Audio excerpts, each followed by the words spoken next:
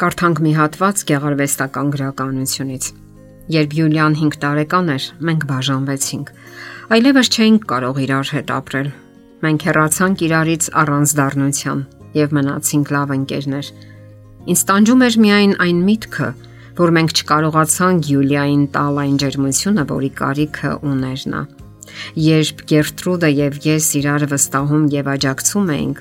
Յուլիան իրեն զգում էր ինչպես ցուկը ջրում։ Նա իր տարերքի մեջ էր։ Երբ լարվածություն էր նկատում մեր միջև, վազում էր մեկ մոր մոտ, մեկին եւ հավատացնում, որ սիրում է մեզ։ Բեռնհարդ Շլինգ, ընթերցողը։ Աղջկա համար հայրը իդեալական անձնավորություն է, կարելի է ասել իր իդեալն է։ Իսկ թե ինչպիսին է հայրը, կարող է պատասխանել միայն փորձագետը, հոր սեփական զավակը։ Հայրական կերպարը երեխայի համար կատարյալ օրինակ է։ Իր հոգու խորքում նա լավագույն զգացումներն ունի ծնողի հանդեպ, իսկ երբ այնտեղ դատարկություն է, փորձ է արվում ինչ որ ձևով լցնել այդ դատարկությունը, որովհետև այդ պահանջմունքը հարկավոր է բավարարել։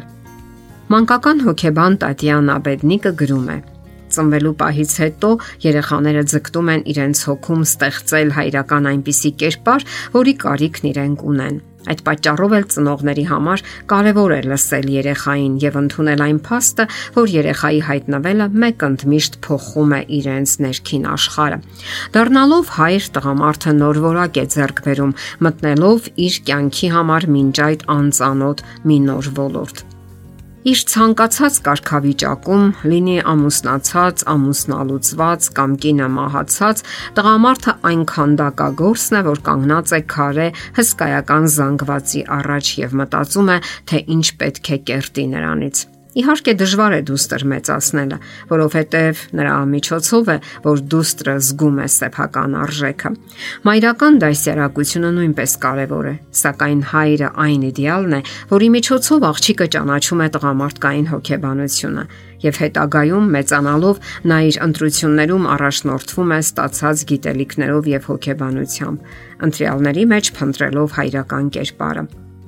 Արդյոք ընտրյալը նման կլինի հորը, թե նրա լիակատար հակապատկերը կլինի, բոլոր դեպքերում հաշվարկի ելակետը հայրն է։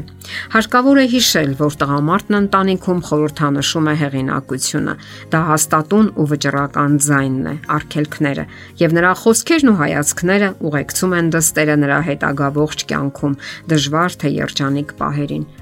Ցավոք հայրերի մեծ մասը լիովին չի կարևորում այն դերը, որ ունի դստեր հոգեբանական զարգացման մեջ։ Շատ հայրեր ցավոք ուշացումով են գիտակցում, որ իրենք լուրջ սխալներ են թույլ տվել դստեր դասյարակության գործում, ու թեկուզ փորձում են ուշացումով կարգավորել հարաբերությունները, այլևս հնարավոր չի լինում հետ բերել կորցրածը։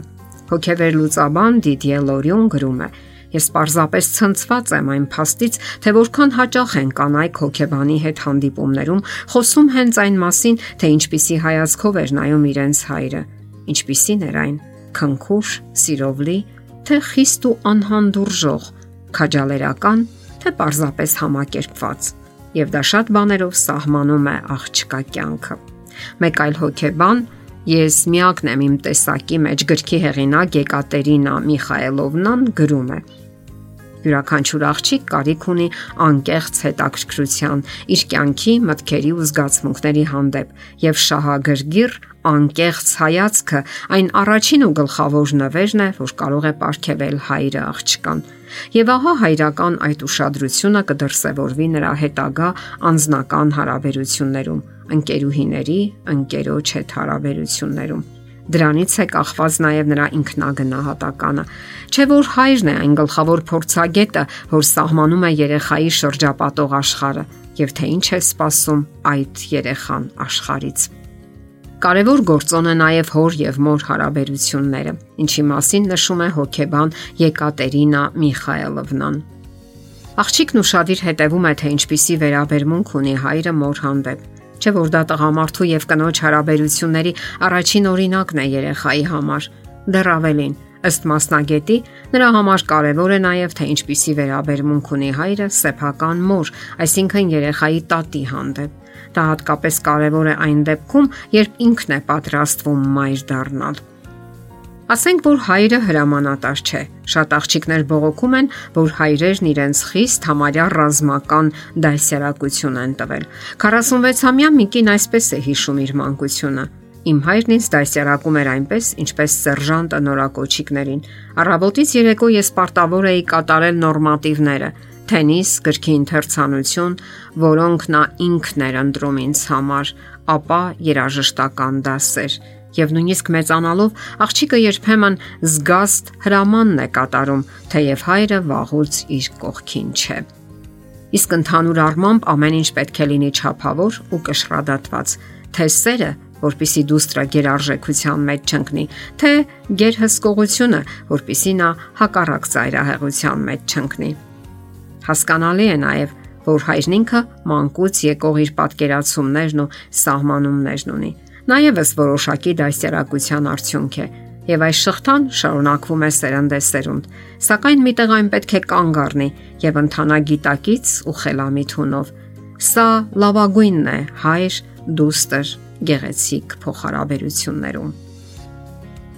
Եթերում ընտանիք հաղորդաշարն է։